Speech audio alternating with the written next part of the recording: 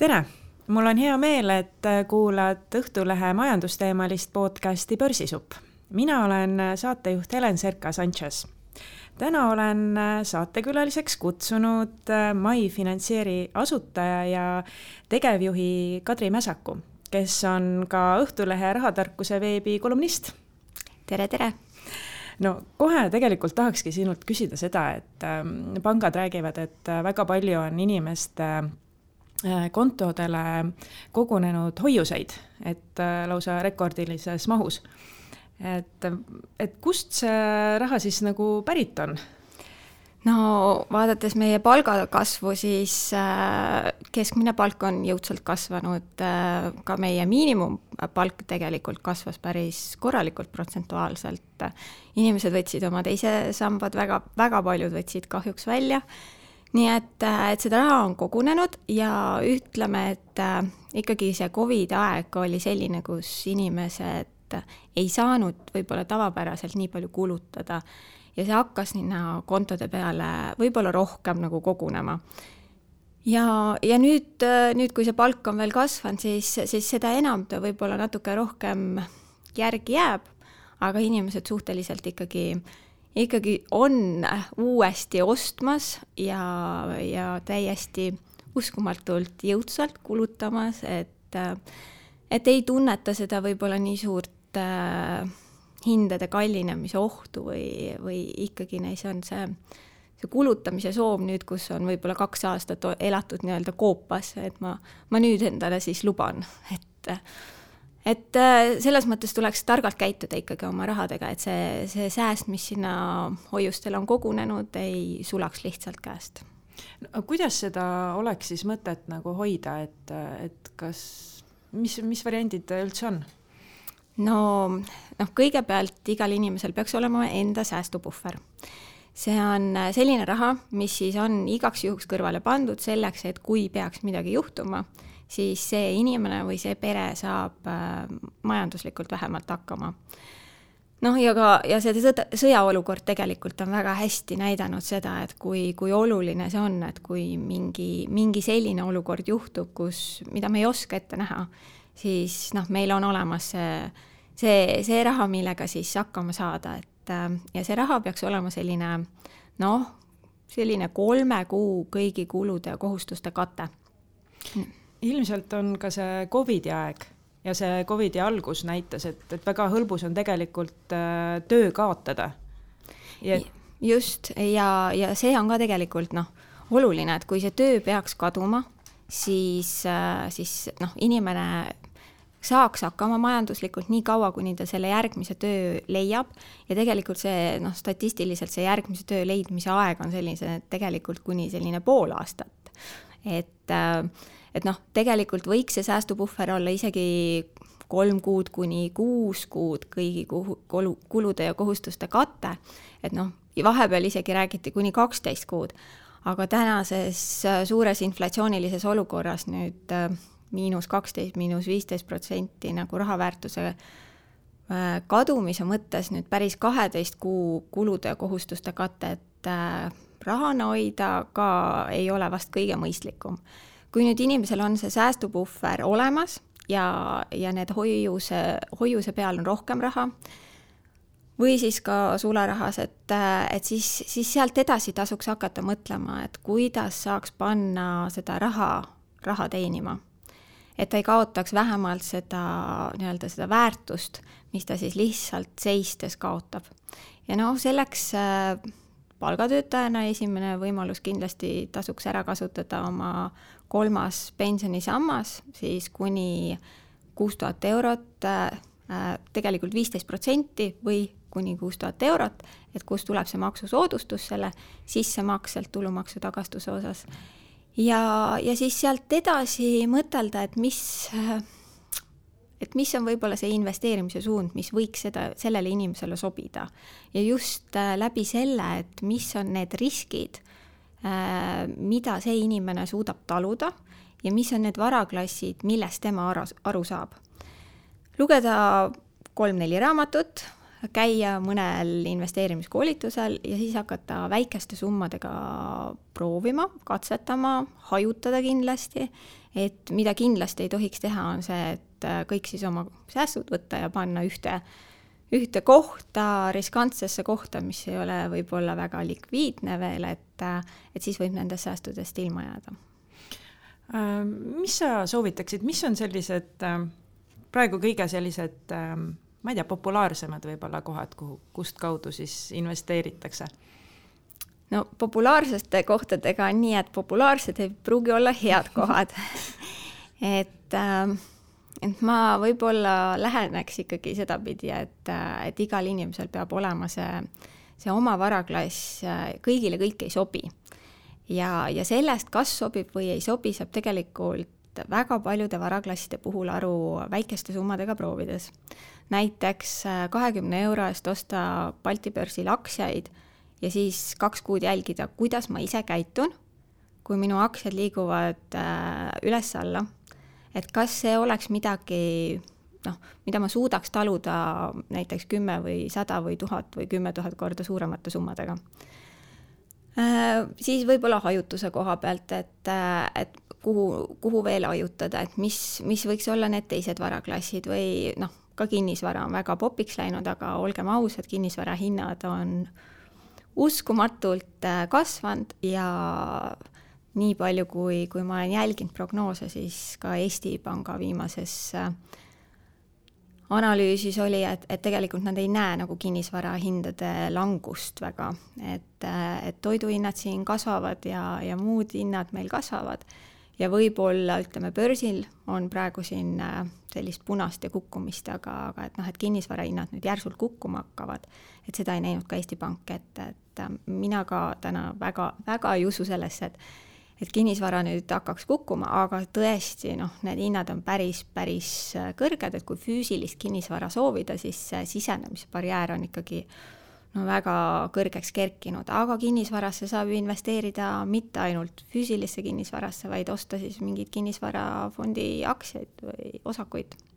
Et sealt kaudu on ka võimalik ja ETF-id pikas vaates on alati hea võimalus selline suhteliselt passiivne, valid endale suuna välja ja hakata regulaarselt sinna panustama. Jah, krüptovaluuta on hästi populaarne, aga seal on vaidluskoht, et kas see on investeerimine või on ta tegelikult spekuleerimine.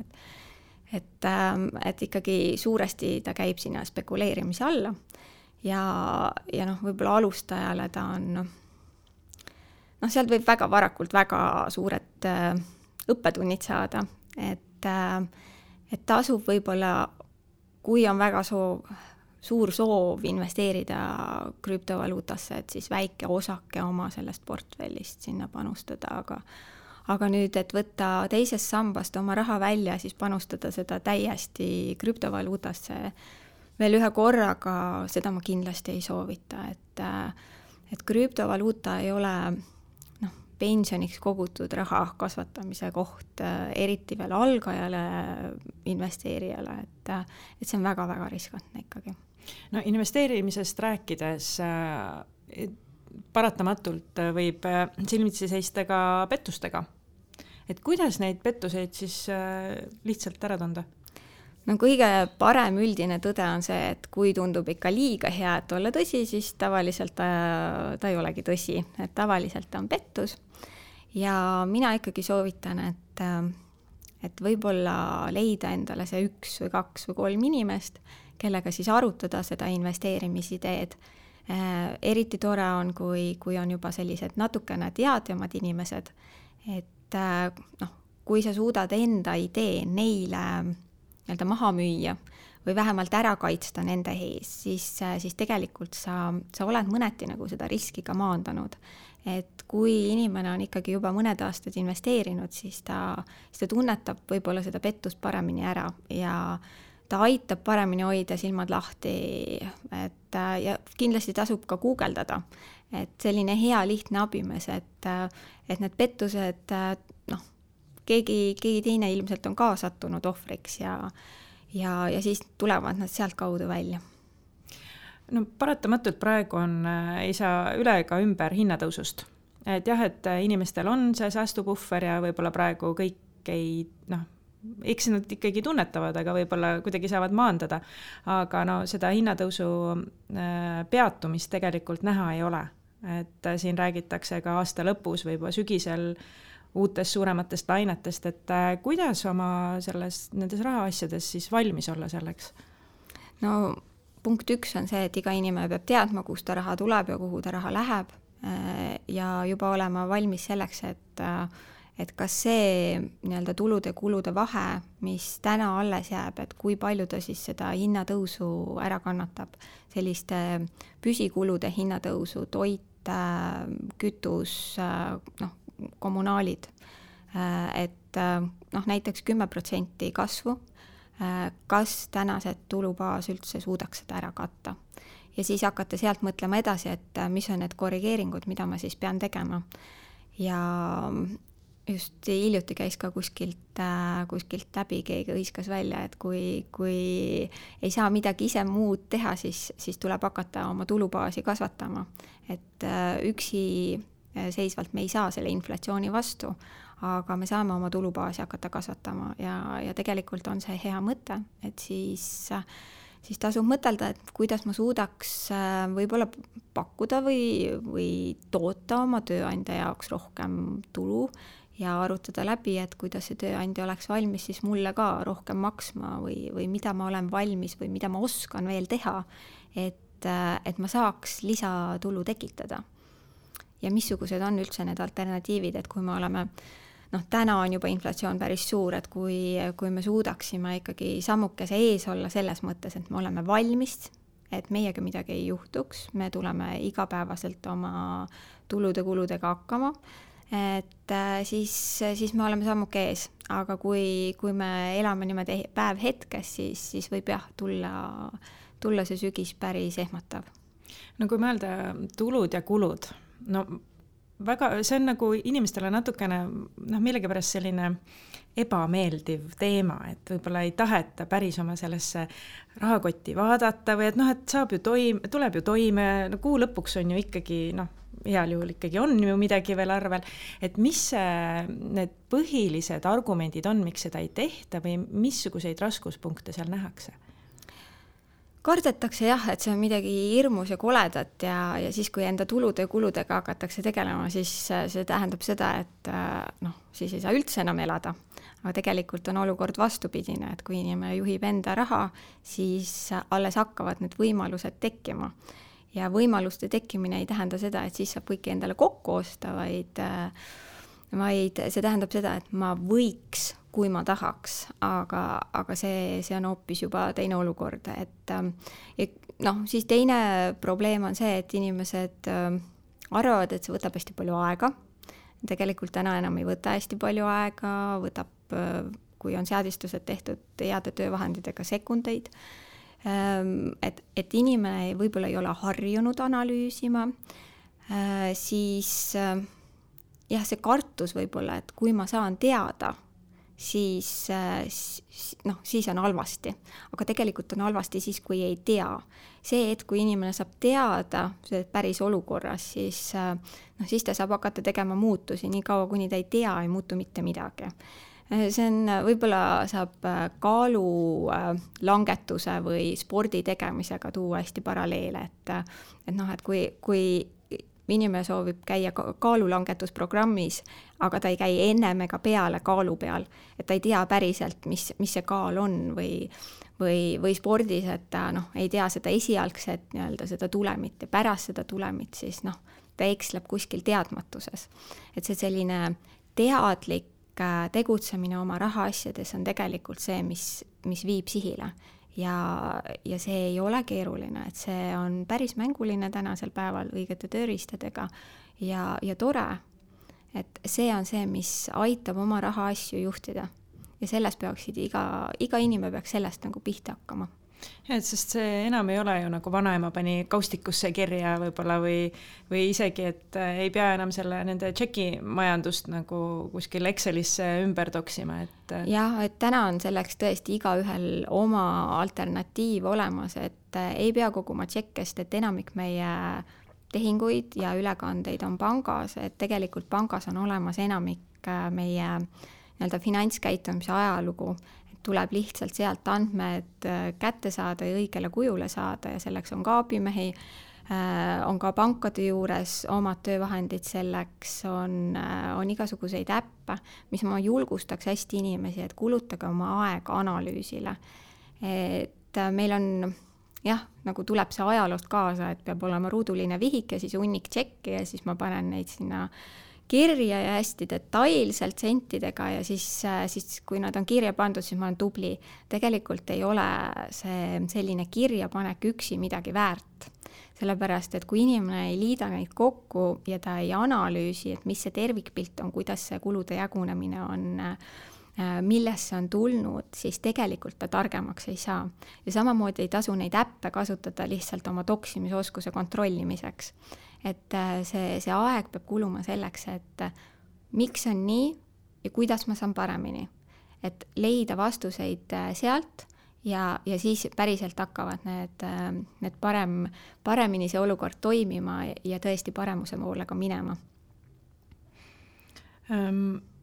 Aga teine küsimus, mis mulle tundub, et me räägime hästi palju selleks pensioniks kogumisest.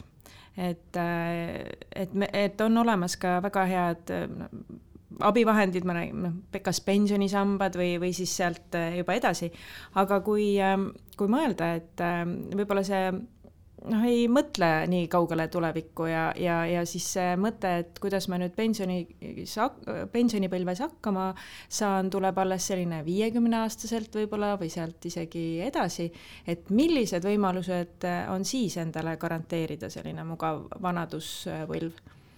No aga tegelikult 50-aastaselt ei ole üldse hilja investeerimisega tegelema hakata, et siis lihtsalt peaks olema natukene konservatiivsem nende riskide võtmise osas, et ei tasu nii uljaspäiselt kõike katsetada, võib-olla ei tasu valida kõige riskantsemaid varaklasse ja siis need varaklassi valikul peaks arvestama seda, et nad oleksid võib-olla likviidsed, sellepärast rohkem likviidsed kui nooremalt, sest et me kunagi ei tea ette, millal saabub see hetk, millal me oleme tervisest tulenevalt mitte enam sellises töövormis, nagu me sellel hetkel oleme.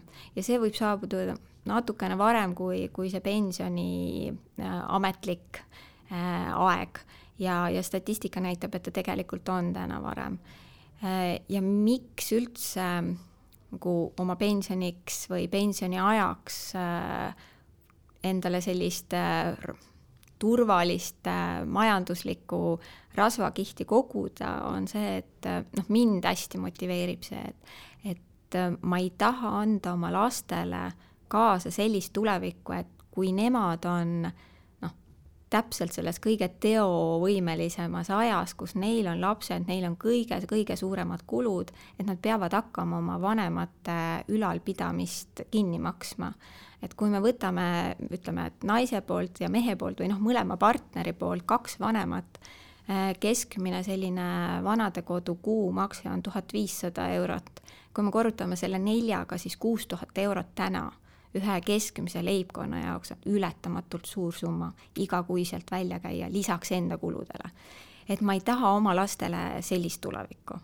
Et see on nagu see, mis mind hästi motiveerib, et mina kindlustan oma nii-öelda tulevikku, nii et mina saan pensionieas oma kuludega hakkama samas standardis, nagu ma täna elan, sest et olgem ausad, ega see riiklik pension meil täna seda elustandardit ära ei kata, mis me oleme, enamik inimesi on täna harjunud elama.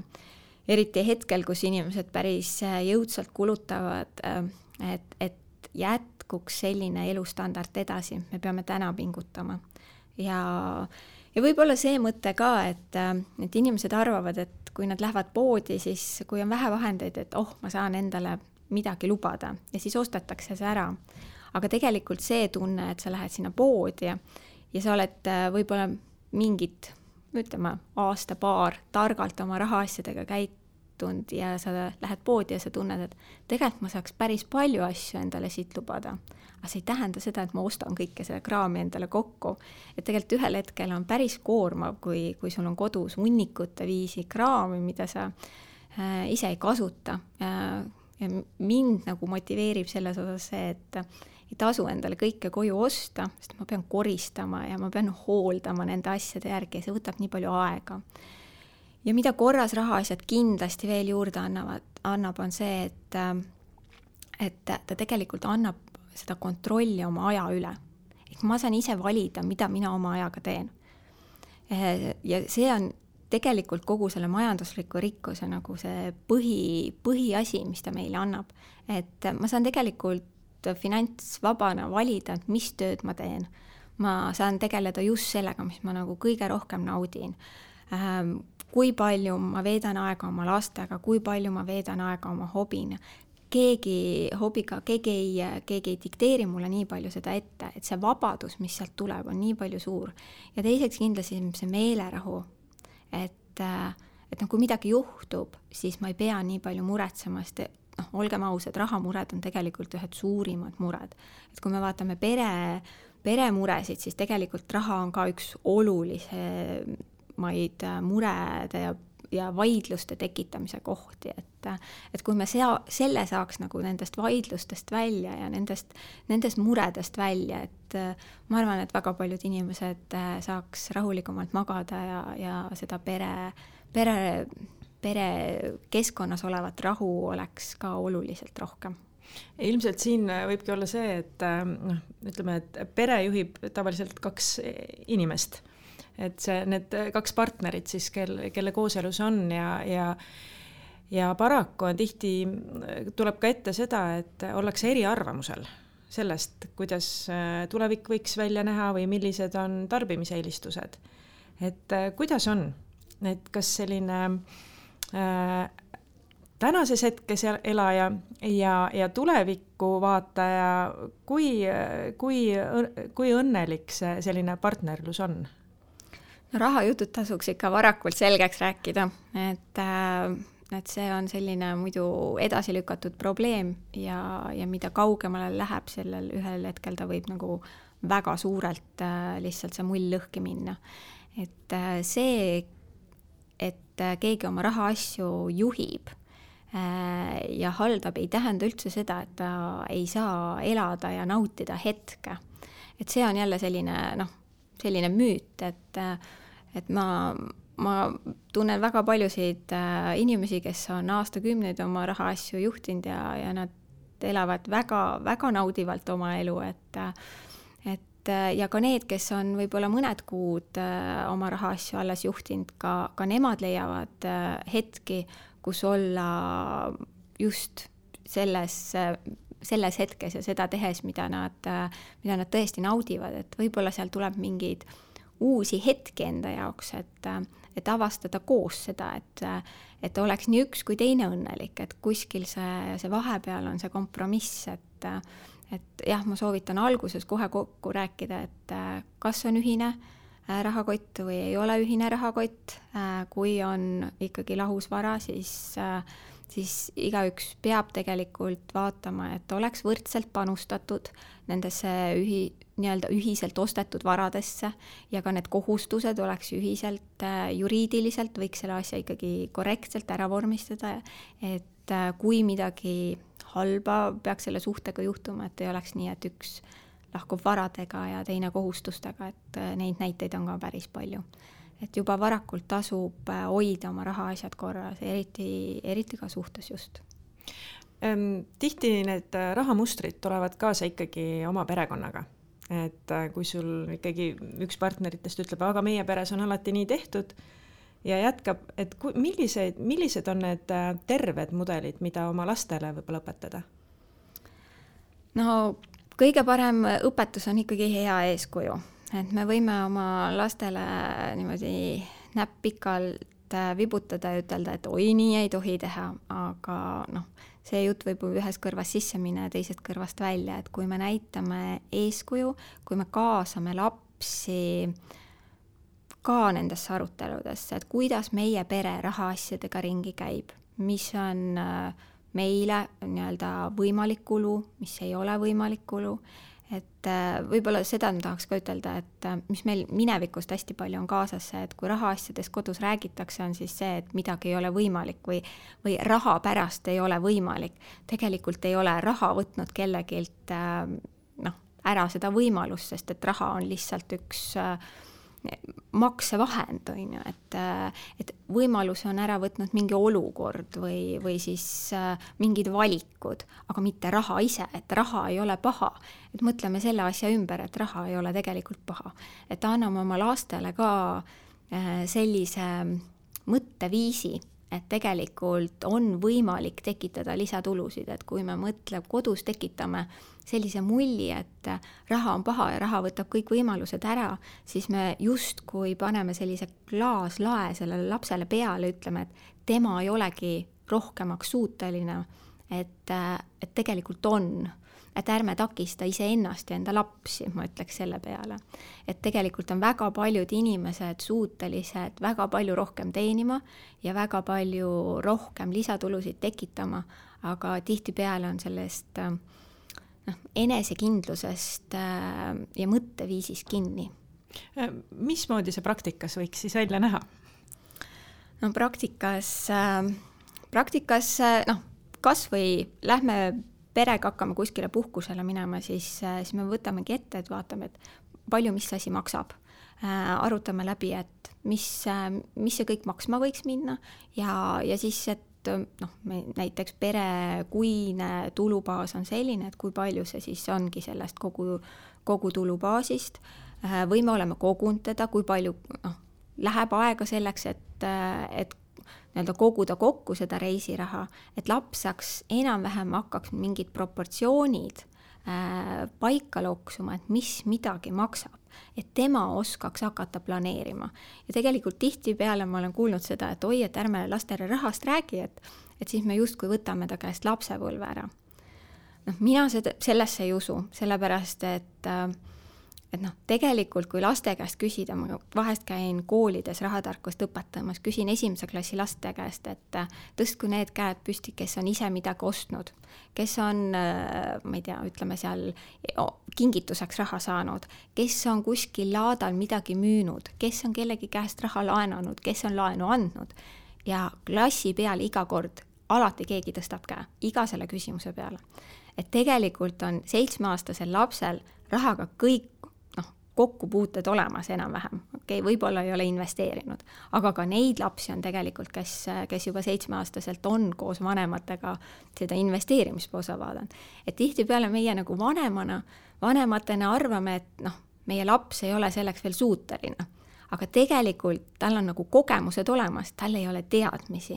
Et meie kohus minu nähes on just see, et me anname lapsele need teadmised ka sinna juurde, sest et muidu ta ei oskagi seda käituda, et me võime arvata, et ma ei tea, et õpetame 6. klassis õppekava järgi lastele, kuidas pangakaardiga ringi käia, et laps on 1. klassist alates pangakaardiga toimetanud, et tegelikult tuleb täna juba need kogemused nii palju varem kätte, et meie kohus on anda sinna juurde seda oskust, et kuidas meie toimetame, mis on tark, võib-olla õpime koos. See tegelikult lastele meeldib hästi, et näed, et vanem ka ei teadnud, aga õpime koos, et täna on päris palju rahatarkuse raamatuid, mis on koolinoortele parajad ja tegelikult on väga head raamatud ka alustajale, rahaasjade juhtijale või alustajale investorile, et koos lapsega neid arutada, et väga tore on näha seda, kus inimesed räägivad, kuidas nad võtavad oma lapsed kõik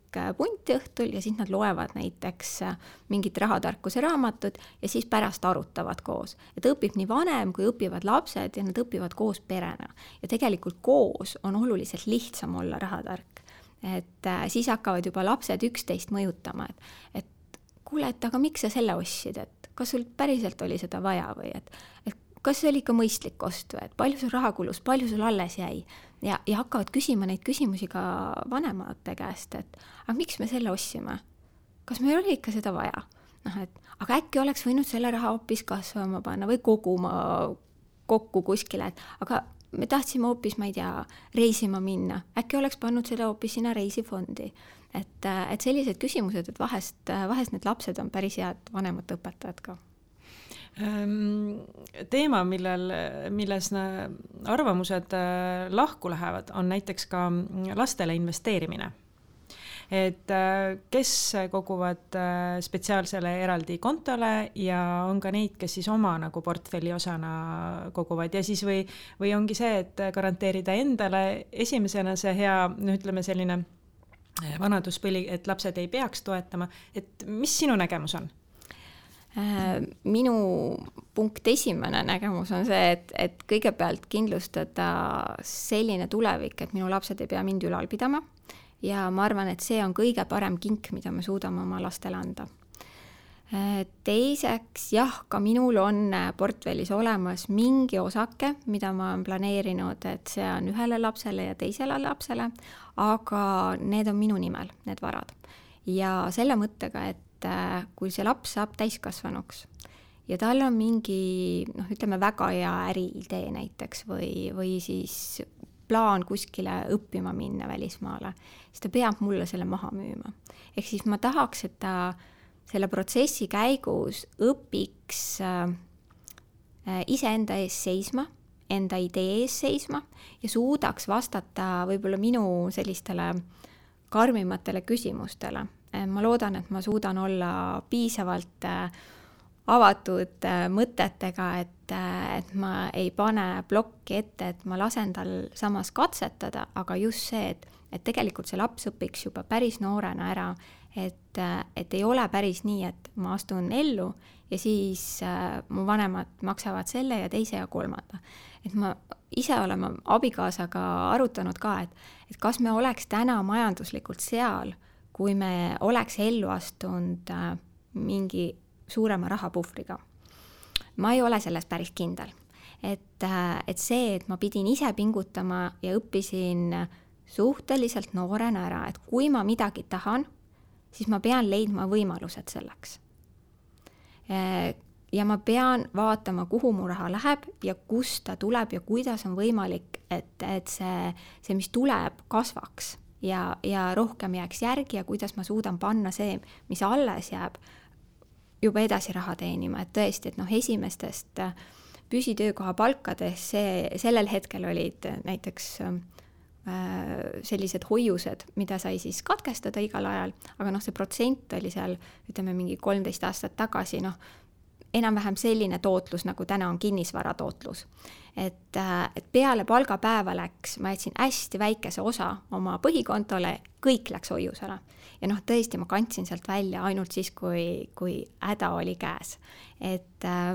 Ja sellest hetkest on mul tegelikult siiamaani selline harjumus, et mu tavakontol on ikkagi väga vähe raha. Et kui on midagi vaja, siis ma kannan oma säästukontolt sinna. See säästukonto nipp tegelikult aitab väga hästi. Et ma pean ise endale ära nagu põhjendama, miks mul on seda vaja. Ja jälle see põhjendamise oskus, aga seda on nii palju vaja, et kui ma teen seda igapäevaselt, siis mul on palju lihtsam, minna töövestlusele, põhjendada ära, et miks ma olen kõige parem sellel töökohal või minna palka juurde küsima ja suutma ära põhjendada, argumenteerida, et miks ma olen väärt seda lisapalka või iga võimalus, et tahame osta mingi kinnisvara, kuidas ma suudan teiste konkureerivate pakkumistega võidelda või kuidas kõige paremat laenu pakkumist kätte saada, et sellise argumenteerimise oskus tegelikult on ülioluline ja sellepärast ma arvan ka, et lastele kohe selline kandikul kätte võib-olla ei olegi see kõige parem, et las nad argumenteerivad ja siis vaatame. Sa mainisid, et sul on eraldi säästukonto. Palju sul üldse erinevaid kontosid nagu selles mõttes on, et mõnel on selline remondikonto, siis on hobikonto, et kuidas sina seda asja vaatad? ma olen natuke vale inimene, võib-olla eeskuju võtma selles osas, sest et kuna me arendame MyFinanceeri, siis me ise ka aeg-ajalt testime teda ja meil on pere peale, kas oli 27 kontot. Et nii palju kindlasti ei ole vaja teistel ja tavainimestel. Ma soovitan säästukontot. Ja kui on pere ja ühine rahakott, siis võib-olla see üks ühine konto, kus mõlemad saavad ligi ja toimetavad, aga selline igaks asjaks oma konto tegelikult täna ei ole vajalik, sellepärast et kui on töövahend, mis suudab need kulud jaotada ära juba õigeteks kuludeks, kulugruppideks, siis tegelikult ei ole vaja neid vahekandeid nii palju teha, see võtab aega. Aga kui kellelgi toimib see, siis tegelikult need rahaasjade juhtimises on kõige olulisemas see, et igaüks leiaks sellise mudeli ja kuju, mis päriselt teda aitab. Et on inimesi, keda aitab see tšeki kogumine. Et nendel ei saa ütelda, et ära seda enam tee, et siis ta ei oska teistmoodi. Võib-olla ühel hetkel ta leiab selle tee, kuidas on teistmoodi parem. Mõnele ei sobi see üldse, mõnele on see meeletult suur takistus, see tšeki kogumine. Täna seda ei ole tegelikult üldse vaja, et tuleb maksta pangakaardiga ja siis võtta õige töövahend lahti ja vaadata, kuhu on kulunud. Mõnele sobib see toksimine, et see õige viis tuleb lihtsalt oma jaoks leida. Kui tõesti muidu raha saab otsa, tehke see, ma ei tea, reisiraha pangakonto. Täna see pangakonto tegemine ei maksa mitte midagi.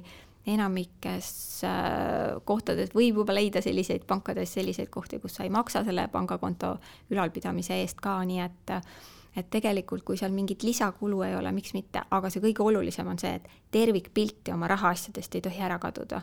Kui neid kontosid tekib nii palju, et sa enam ei taju tervikut, siis on asi nagu nässus. Et kui neid on nagu 1, 2, 3 ja sa tajud seda tervikut, et nii palju mul kulub, nii palju sellele, aga kogu pilt on selline, siis on okei. Et jah, seda võib-olla tasuks jälgida, et see terviku vaade on see, mis on hästi tähtis ja mida inimesed ei tee.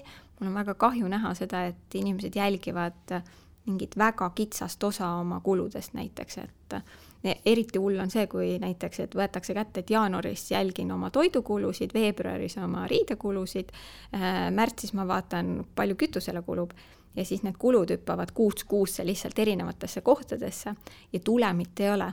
Ja inimene siis aprilliks leiab, et et ma olen 3 kuud oma rahaasjadega tegelenud, aga mitte midagi rohkem järgi ei jää ja võib-olla tegelikult isegi kulub rohkem, sellepärast, et ta on kuskile hästi kitsa piiri tõmmanud. Et nende piiride tõmbamisega on ka see, et tasa ja targu, et ei tasu üleöö tõmmata seda piiri, kui päris käest asjad ei ole nüüd ära, et ei ole tegelikult, on võimalik elada ka nii, et natuke saaval tõmmata seda piiri kokku, siis pigem natuke, sest et tegelikult see on nagu selline pikama jooks, et me peame jätkusuutlikult seda tegema, üleöö ei juhtu mitte midagi. Et järjepidevus on hästi suur oluline roll selles rahaasjade juhtimises. Aga mida öelda nüüd neile, kes on siin vaikselt investeerima hakanud, eriti need alustajad, võib-olla kes siin eelmine aasta alustasid, kui turud olid tegelikult üleval, kõik läks aina ülesmäge ja nüüd ikkagi aasta alguses on siin börs ikkagi olnud punases. Et kuidas oma rahaasju nagu praegu, mida praegu peaks nagu oma just selles börsi vaates nagu tegema? Rahu, ainult rahu, et kui on ikkagi investeeritud pikaajalises vaates, siis tasub osta siis, kui on odav ja müüa siis, kui on kallis, aga võtta see, kui ei ole tehtud veel oma investeerimisstrateegiat, siis tasub sellest nagu alustada, vaadata, et kuhu on investeeritud, mis on selle nagu see tees olnud, et miks seda on tehtud ja kui see on ikkagi paigas, et neil on olnud kindel plaan hakata, ma ei tea, mingi konkreetse summaga panustama järgmised 10 aastat, tegelikult ega väga vahet ei ole, kui nüüd on väike jõnk sees, et 10 aasta pärast on see ilmselt ikkagi kõrgem keskeltläbi, et kui nüüd päris 100% öelda ei saa, et tuleb jälgida, aga sellist tormijooksu täna uisapäisa emotsiooni pealt tegema hakata, siis see kaotus veel suurem olla. Et tasuks targalt talitseda, vaadata oma investeerimisstrateegia üle, mõelda, miks on tehtud neid investeeringuid ja võib-olla emotsionaalselt on lihtsam see, kui mõelda, et kui on odav, siis saab juurde osta. Missuguseid, ütleme, et ma arvan, see Ukraina sõda pani paljusid mõtlema. Et milliseid muudatusi sina oma portfellis oled teinud? Ukraina sõja pärast, ei tea, kas ma nüüd Ukraina sõja pärast olen midagi konkreetselt isegi teinud. Mõtlen nüüd kiirelt. Ukraina sõja pärast konkreetselt võib-olla mitte. Alguses võttis küll selles mõttes ettevaatlikuks, et jälgisin olukorda.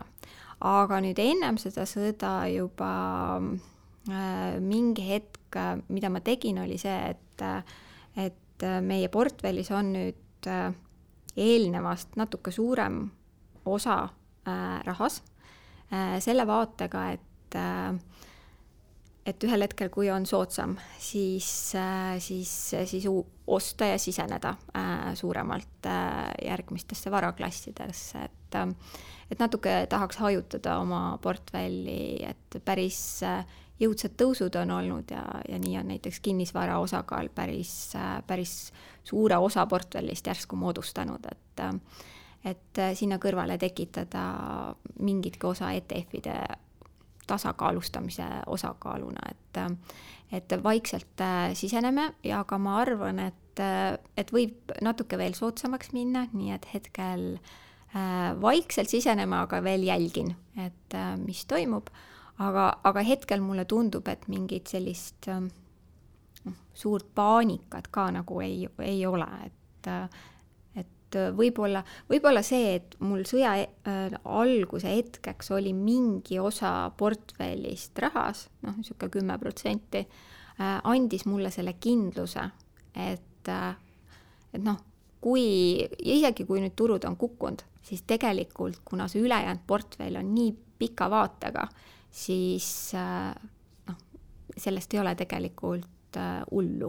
Et ma usun, et küll ta ükskord jälle tõusab ja kuna ma olen pikaajaliselt investeerinud, siis tegelikult ütleme, eelmise aasta kasvud on olnud nii suured, et oli oodata, et see ei ole lihtsalt jätkusuutlik, et kogu aeg on sellised tootlused nagu ütleme eelmine aasta ja üle-eelmine aasta. Sa tegutsed ka üürikinnisvaraturul. Ja.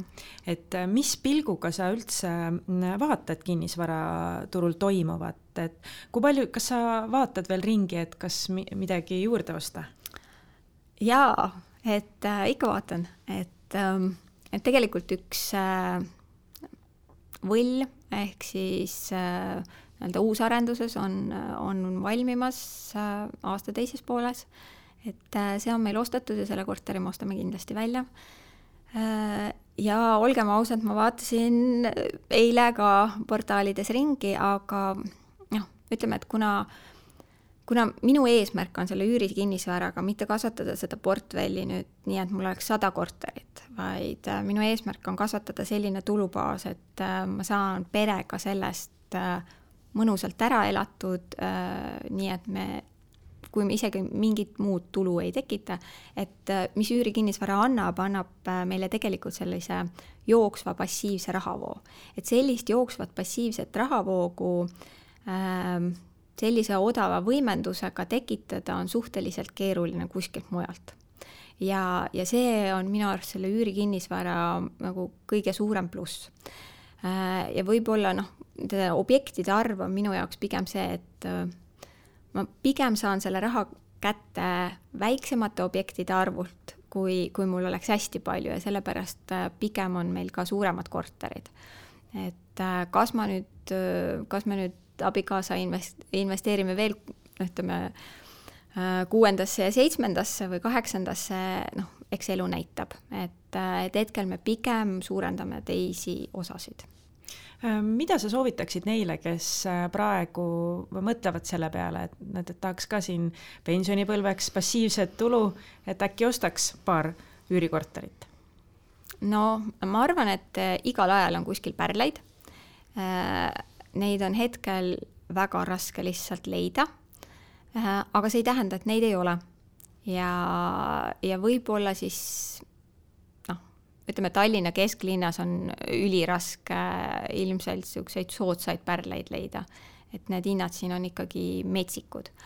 Aga võib-olla mõnes väiksemas kohas mingi nišiga, mingi kinnisvara või siis selline seni avastamata nišš, et neid on, et võib-olla tasuks enda jaoks välja mõelda, et kes on see üürnik, kellele ma seda ostan, kas neid on turul, mis hinda nad on nõus selle eest maksma, et tihtipeale tehakse nagu teistpidi, et vaadatakse, et mida ma kõige odavamalt kätte saan ja siis äkki me leiame selle üürniku ka. Et tegelikult seda nõudluse poolt peab vaatama, et kust ma saaks nagu selle omakapitali tootluse kätte ja üürikinnisvaral tegelikult, ütleme, et see õige oma raha tootlus on ikka siis, kui me kasutame võimendust, et tarbimislaenud on kurjast. Aga see hästi sisse juurdunud, et laen on võõra oma ja laen on paha, kõik laenud ei ole pahad. Asi on see, et kui targalt oskab inimene neid laene kasutada. Väga rumal on kasutada laenu, et elada üle oma võimete. Aga kui sa suudad laenuraha panna tootma rohkem pikaajaliselt kui see, mis sa ta eest maksad, siis see ei ole rumal, see on päris tark tegu. Et üürikinnisvara puhul kindlasti tegelikult see võimendus toob selle õige omakapitali tootluse. Ma ikkagi küsin selle küsimuse, et kuidas sa vaatad tulevikku selles osas, et see kinnisvara hinnad tõusevad ja ütleme, et see ostujõudlus ikkagi hakkab pisut maha jääma sellest. Et kas sina näed seda, et tulevikus pigem omatakse oma kodu või muutub ka siin see, et pigem üüritakse?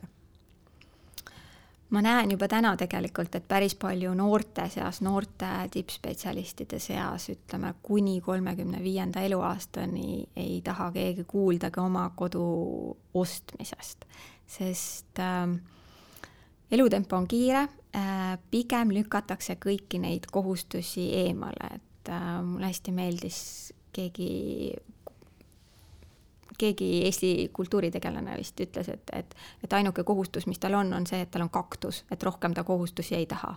Et kinnisvara omamisega kaasneb kohustusi, tahame me seda või me ei taha.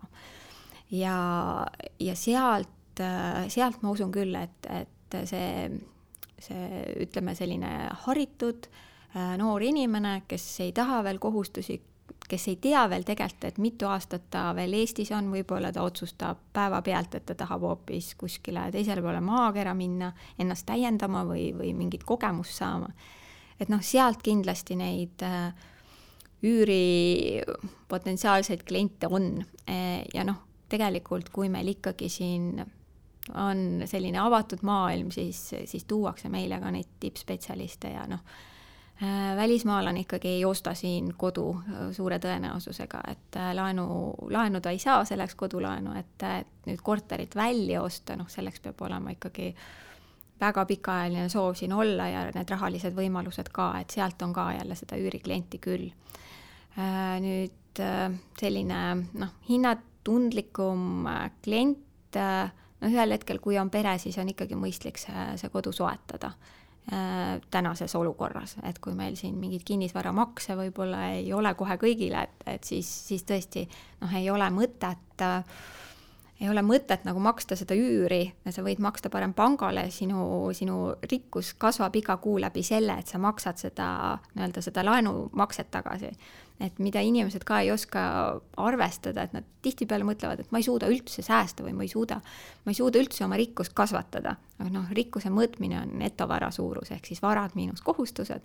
Ja kui inimene iga kuu maksab seal mingi 300 või 400 või 500 eurot oma kodulaenu tagasi, oma põhiosa tagasimakset, siis tegelikult selle võrra ta suurendab iga kuu oma rikkust.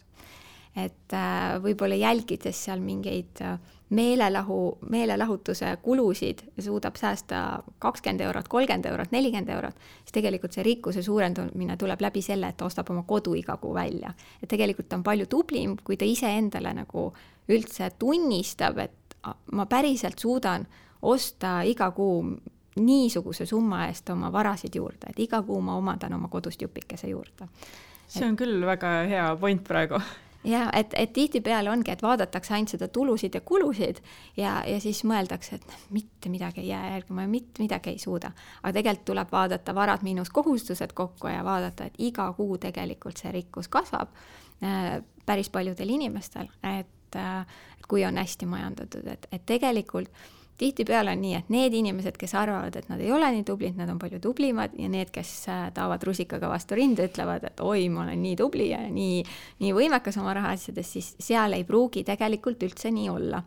Et jah, tasub vaadata oma netovara, kindlasti soovitan inimestele oma netovara analüüs läbi teha, et mitte hinnata enda rikkus läbi selle, et kes, ma ei tea, kui palju palka saab või kes kui kallid riided kannab või missuguse autoga sõidab. Et mina vaatan sellele niimoodi, et vaatan kallist autot, mõtlen, nii suur liising. Vaatan helikopterit, mõtlen, et et tegelikult kui suur kohustus seal taga on, et missugused kulud sellega kaasnevad.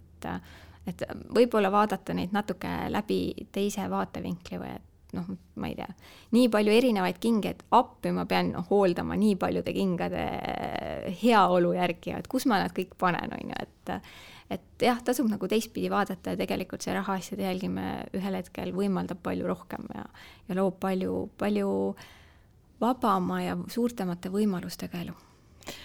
Lõpetuseks ma veel küsiks, et sa tegeled ka finantsnõustamisega, et mis need on nagu sellised võib-olla selline kõige levinum murekoht, mida saaks ka laiemale publikule välja tuua? Üldiselt need nõustamised jagunevad nagu kaheks, et on need, kes ei alles alustavad ja võib-olla ei ole nii nii-öelda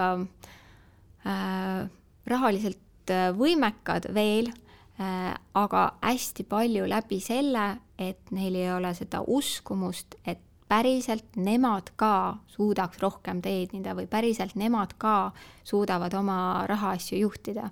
Et seal on tavaliselt see, et ütleme, pool ajast läheb sellele, et inimesele öelda, et päriselt ka, sina ka suudad, et oi, et inimene hakkab rääkima iseendast, et oi, et aga sa oskad seda, kuule, et mul on juba 3 äriplaani, et sellise, et inimene ise ei oleks endale seda lage ette mõtelnud, et isegi kui ta on kuskil, tõesti elab metsa sees, et täna meil on internet igal pool praktiliselt olemas, et üksikud kohad, kus on nagu nigel internet, et üle veebi, ma ei tea, õpeta kedagi, jaga oma oskust, müü oma seda toodet, nii paljud inimesed suudavad nii palju ägedaid asju, aga just, et neil on ilmselt juba kodust tulnud see lagi ette, et näed, meil ei ole võimalik, raha on kõik võimalused ära võtnud, meile keegi raha ei anna. Ega keegi kellegile niisama raha ei anna, et ise tuleb ka nagu loov olla ja võtta nagu härjal sarvist, et nii, mida mina suudan ja võttagi see paber ette ja panna oma mõtted kirja, et kuidas mina suudan oma oskused ja võimekused rahaks teha. Kohe sellised 15 minutit ja lihtsalt kõik kirja. Pärast natuke vaadata üle, et mis on need prioriteedid ja mis see ajakulu on ja kindlasti annab sealt midagi välja kooruda, et ise tuleb nagu ennast kätte võtta. Ja teine osa konsultatsioonis käivatest inimestest on pigem sellised investeerijad või investeerimisega alustajad. Et kaasa mõelda, et millised võiks olla need varaklassid, mis siis sellele inimesele sobiksid. Küsitakse nõu ka, ütleme, laenu saamise tingimustes, et kuidas on mõistlik, kas on mõistlik, mida pangas, ka näiteks ettevõtjad küsivad, et mida pangas vaadatakse, missuguseid suhtarve, mida jälgida ja mida ma kindlasti soovitan inimestel on see, et kui on plaan näiteks kodulaenu võtma minna, ütleme mingi hetk, siis tasub juba täna hakata oma rahaasju juhtima. Mitte nii, et ma lähen panka ja siis avastan, et ma ei saagi. Kui ei saa, siis tähendab, kui ükski pank ei anna laenu, siis suure tõenäosusega see inimese finantsid ei olegi laenu nagu võimelised. Et tegelikult tuleb hakata oma rahaasju juhtima juba vähemalt pool aastat ennem, nii et selleks hetkeks, kui sa nii-öelda panka lähed ja seda laenu tahad, siis sa oled juba nii-öelda tugevamal positsioonil ja sa tead, et sa saad selle laenu juba võib-olla varakult hakata vaatama mingi selline näidisobjekt välja ja küsida selliseid eelpakkumisi isegi pangast, et valmistada ette, et see hetk, kui tuleb see, tõesti sa leiad selle õige kodu, siis sinu finantsid on valmis ja ka pank on juba sul kontaktidena olemas, et sa saad kiirelt pakkuda sellele müüjale ka, et näete, et mul on pangaga juba läbi räägitud ja mul on juba pangast tulemas nii hea pakkumine ja sa saad edasi minna. See protsess on nii palju valutum. Et oma rahaasju tuleb juhtida, mitte lasta oma rahal ennast juhtida. Need on väga head mõtted ja ma loodan, et kuulaja ka siit sai nii mõndagi kõrva taha panna. Et aitäh sulle, Kadri, ja aitäh kuulajad! Aitäh!